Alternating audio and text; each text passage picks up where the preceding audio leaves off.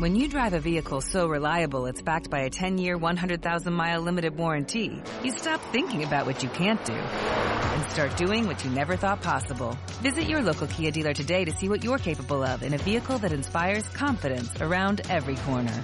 Kia, movement that inspires. Call 800-333-4KIA for details. Always drive safely. Limited inventory available. Warranties include 10-year, 100,000-mile powertrain and 5-year, 60,000-mile basic. Warranties are limited. See retailer for details.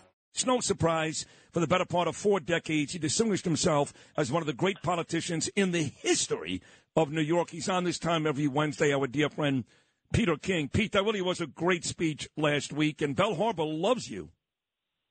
He said, thanks a lot. Hey, you were pretty good yourself. They loved you. I tell you, it was really it was a great night for Paul King. I'm going to do all I can for him.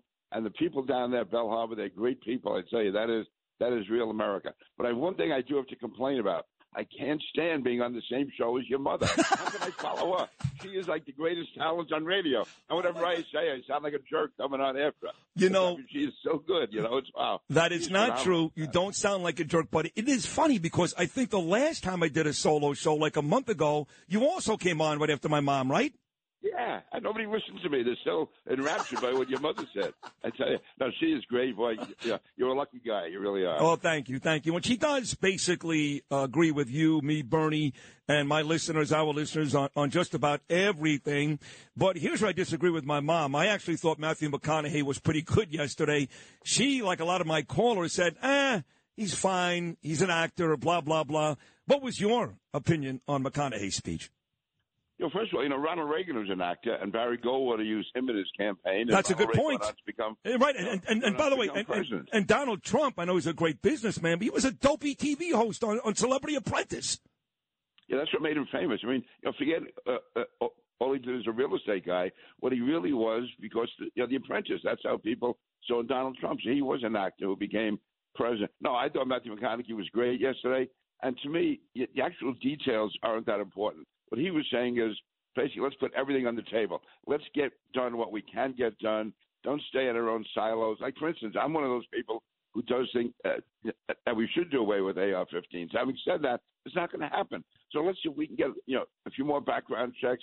We can raise the age to 21. I mean, both sides have to realize that in the world we live in, you should try to get what you can, make progress, and not just go in our silos and say all or nothing. It's really so I thought what he did yesterday, to me, hopefully it's a wake-up call to the American people. Let me ask you about this dog and pony show we're about to watch tomorrow night. I know that they've offered us on this show a bunch of Republicans, folks like Marjorie Taylor Greene, Jim Jordan, a few others to come on and talk about what we're going to see, which is, of course, this first public hearing on January 6th, led by Nancy Pelosi. Now, I've said time and time again, Pete, I know you disagree, that on any given night during the summer of 2020, what we saw in Chicago, in Atlanta, in New York, that was the real insurrection. You were burning down government buildings, shooting people, spitting on cops. It was fires. It was really dangerous, much more dangerous than that day. Yet, we are continuing to talk about that day, including tomorrow night. What are your thoughts? Yeah, first of all, I think what happened on January 6th was terrible. Having said that, I agree with you. The summer of 2020, if you want to talk about an insurrection, if you want to talk about disgraceful conduct, and it was night after night after night, and city after city after city, and I didn't hear Joe Biden once come to the defense of the cops. Kamala Harris is actually offering to post bail for those who are locked up. Here in New York, we had cops being hit with bricks, amounts of cocktails thrown at them, and Andrew Cuomo saying he's proud to stand with the protesters. No, that was an absolute disgrace. I don't think those conservatives, anybody trying to minimize January 6th, but in the perspective, to me, what happened in the summer of 2020, that sustained attack on American cities, on houses of worship, on city halls, on courthouses, all of that was an absolute disgrace. And the difference then was you had so many Democrats basically supporting it, saying, well, these are disturbances, these are protests. They weren't. That was out-and-out revolution. It was disgrace and should be condemned. I do think, though, we should not be defending what happened at all on January 6th. That was wrong. And I think President Trump, I don't think he had anything to do with planning it or knowing it was going to happen, but he was really too slow in condemning it that day.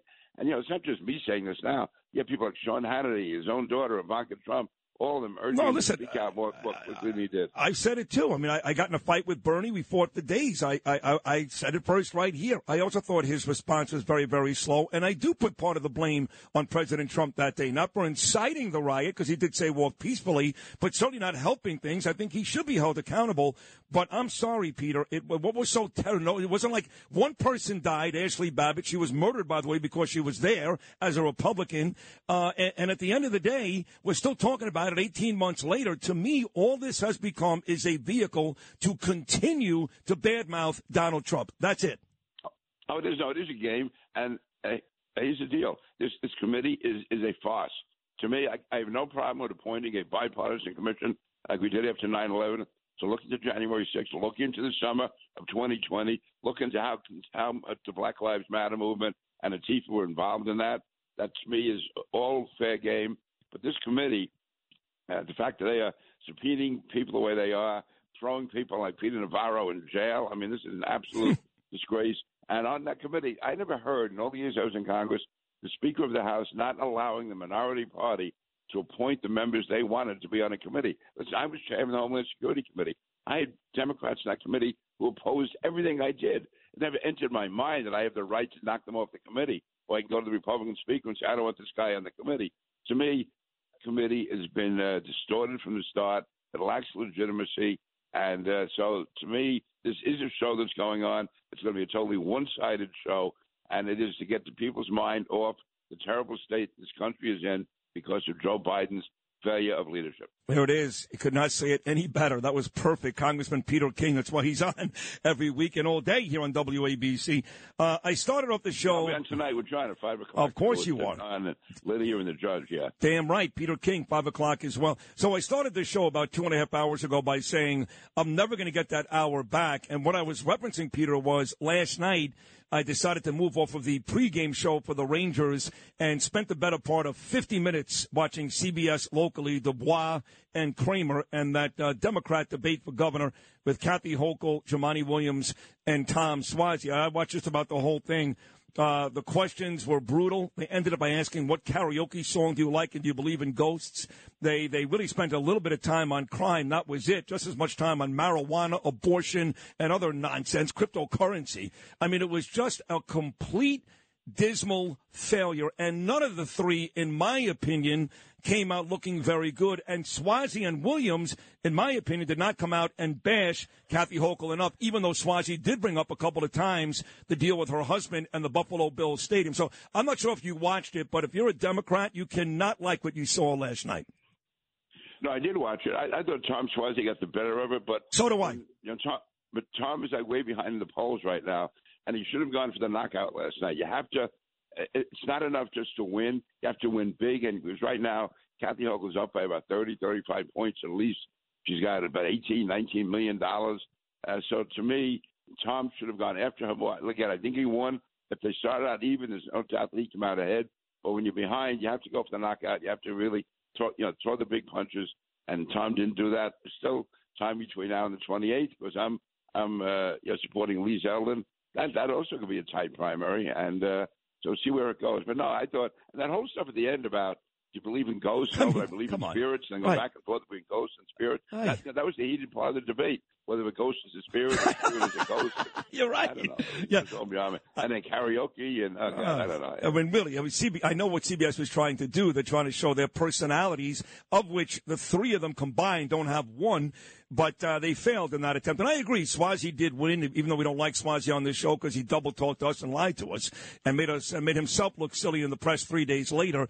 But for what it's worth, he did win that lousy debate last night. Now, I know you're endorsing Lee Zeldin. So have I from day one. But I'm starting to move off just a little bit and take a closer look at the other candidates. Are you set there? Could anything happen to change your mind? Are you Zeldin all the way right up until June 28th? No, first of all, I'm still supporting Lee. I continue to support him. I have nothing against Andrew Giuliani or against Rob Astorino. And Harry Wilson, first of all, he sort of comes and goes. And the fact, again, I haven't gotten over the fact that he gave a donation to Bragg. Well, he did. Listen, he did explain that with me and Bernie. Yeah, and you don't buy it? Well, listen, I mean, no. The answer is no. Peter King. But it was before. It was before he knew they were friends. I guess you didn't buy it. All right. So you're a Zeldin guy anyway, and that's not going to change. How about the week that was here, Peter King, for Eric Adams? I mean, yes, he goes out there, and the gun crimes are down. Shootings, I should say. They are taking guns off the street. But once again, another week where he kind of ranked at the white journalist, and he hired this ridiculous gun czar, whatever that is, who's got a record. What do you think about the week that was for Eric Adams? Yeah, well, first of all, we have a police commissioner who's a very good police commissioner. We don't need a gun czar coming in. We don't need Al Sharpton giving advice. I mean, the fact is, let the cops do their job.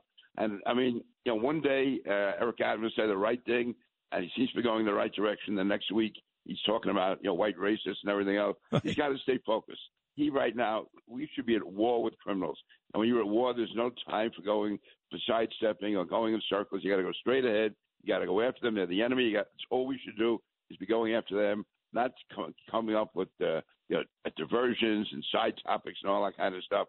And even this always talk about illegal guns. Yeah, there are too many illegal guns. But there's 2 million illegal guns in New York when Giuliani became mayor, and he still brought the crime rate way down. So did Ray Kelly, and so did Mike Bloomberg. I mean, you can't be complaining about what's going on. You try and work on that on the side. But right now, go after the bad guys. Let the cops do what they have to do, and don't be apologizing. And don't be talking about the bad old days of Giuliani and Bloomberg, when those bad old days saved tens of thousands of black lives. Last one, yesterday they did recall Chesa Boudin in San Francisco. No longer the DA, very, very progressive, right. A lot like Alvin Bragg. So now they've got Gascon on the radar in Los Angeles. He may be next. This seems like the perfect opportunity for Hochul, who's been very cowardly here, to remove Bragg. Now, she won't do it because, A, she probably likes him, she likes his policies, and she wants to remain steadfast with the Democrats. But if you're Alvin Bragg this morning, knowing Boudin was just kicked out in San Francisco, you starting to look behind yourself? Yeah, and I think you should be looking toward the November elections, because I could see if Zeldin is elected, if Giuliani is elected, if Estorino is elected, I think on January 1st, Bragg is going to be gone. And I think that he has to keep that in mind. And what he's done, he's been an apologist for the criminals. From the first day he arrived, he's been saying all the things he's not going to do. The fact is his job is to enforce the law. I've spoken to former police commissioners where they said no matter how bad things got in New York, they knew the district attorneys were on their side. They knew that if a guy was locked up and there's a good case, the DA was going to prosecute it. Now we have DAs saying they won't. I remember during those terrible Black Lives Matter riots in the summer of 2020, you caught people vandalizing St. Patrick's Cathedral. Yep. And the DA, and they were on tape, they were arrested, yep. And the DA wouldn't charge them. And can you imagine if you would vandalize a black church, what would happen to you? So this whole thing of you deciding which church you're going to support, which religion you're going to support, which laws you're going to enforce, that's not the job of the DA. The job is to enforce the law, shut up, and get the job done. Last 60 seconds, Peter, you're a great sports fan, enthusiastic, like me, like Bill O'Reilly, a host of others on the station. You have any real opinion, or not really, on Phil Mickelson, Dustin Johnson, all these legendary golfers basically leaving the PGA Tour to collect a ton of money, hundreds of millions of dollars from Saudi Arabia, and play under their league? What do you think about that? No, they're taking blood money. I mean, that is a brutal dictatorship. They were involved in 9/11. They still haven't paid the victims of 9/11 or the families of the victims of 9/11. By the way, not only 9/11, which of course is their worst crime of all, but poor Khashoggi just wanted a sandwich. Oh yeah, exactly. I mean, they're horrible, and so to be taking blood money for them, and the only reason the Saudis are doing this tournament is to make themselves look normal in the eyes of the world. So no. Mickelson's wrong. You should stop gambling as much and just go back and play golf. Again, that's the United States. That's the answer. He should stop gambling so much. That's why he needs the money, and that's basically why he did it. Dustin Johnson, I have no idea. Hey, Peter, as always, a tremendous appearance, and man, I love you. You're great. You really are great, and thank you so much for your friendship. Let's hope the Rangers turn it around, okay? Let's hope. Let's see tomorrow night. Peter King, folks, on this show every Wednesday at 8:40. If you had an accident, trust Gabo Law, personal injury and medical malpractice attorneys with decades of experience who will provide the attention you deserve and deliver the best possible results in the shortest amount of time. Gabo Law has recovered millions for their clients, and they will be able to help you. But don't take our word for it. Read their 5-star reviews from former clients on Google, Avo, and Facebook. Call Gabo Law today, 800-560-0214 for a free consultation. consultation or email them at info@gabolaw.com. That's GABO law.com. Gabo Law, where winning is no accident.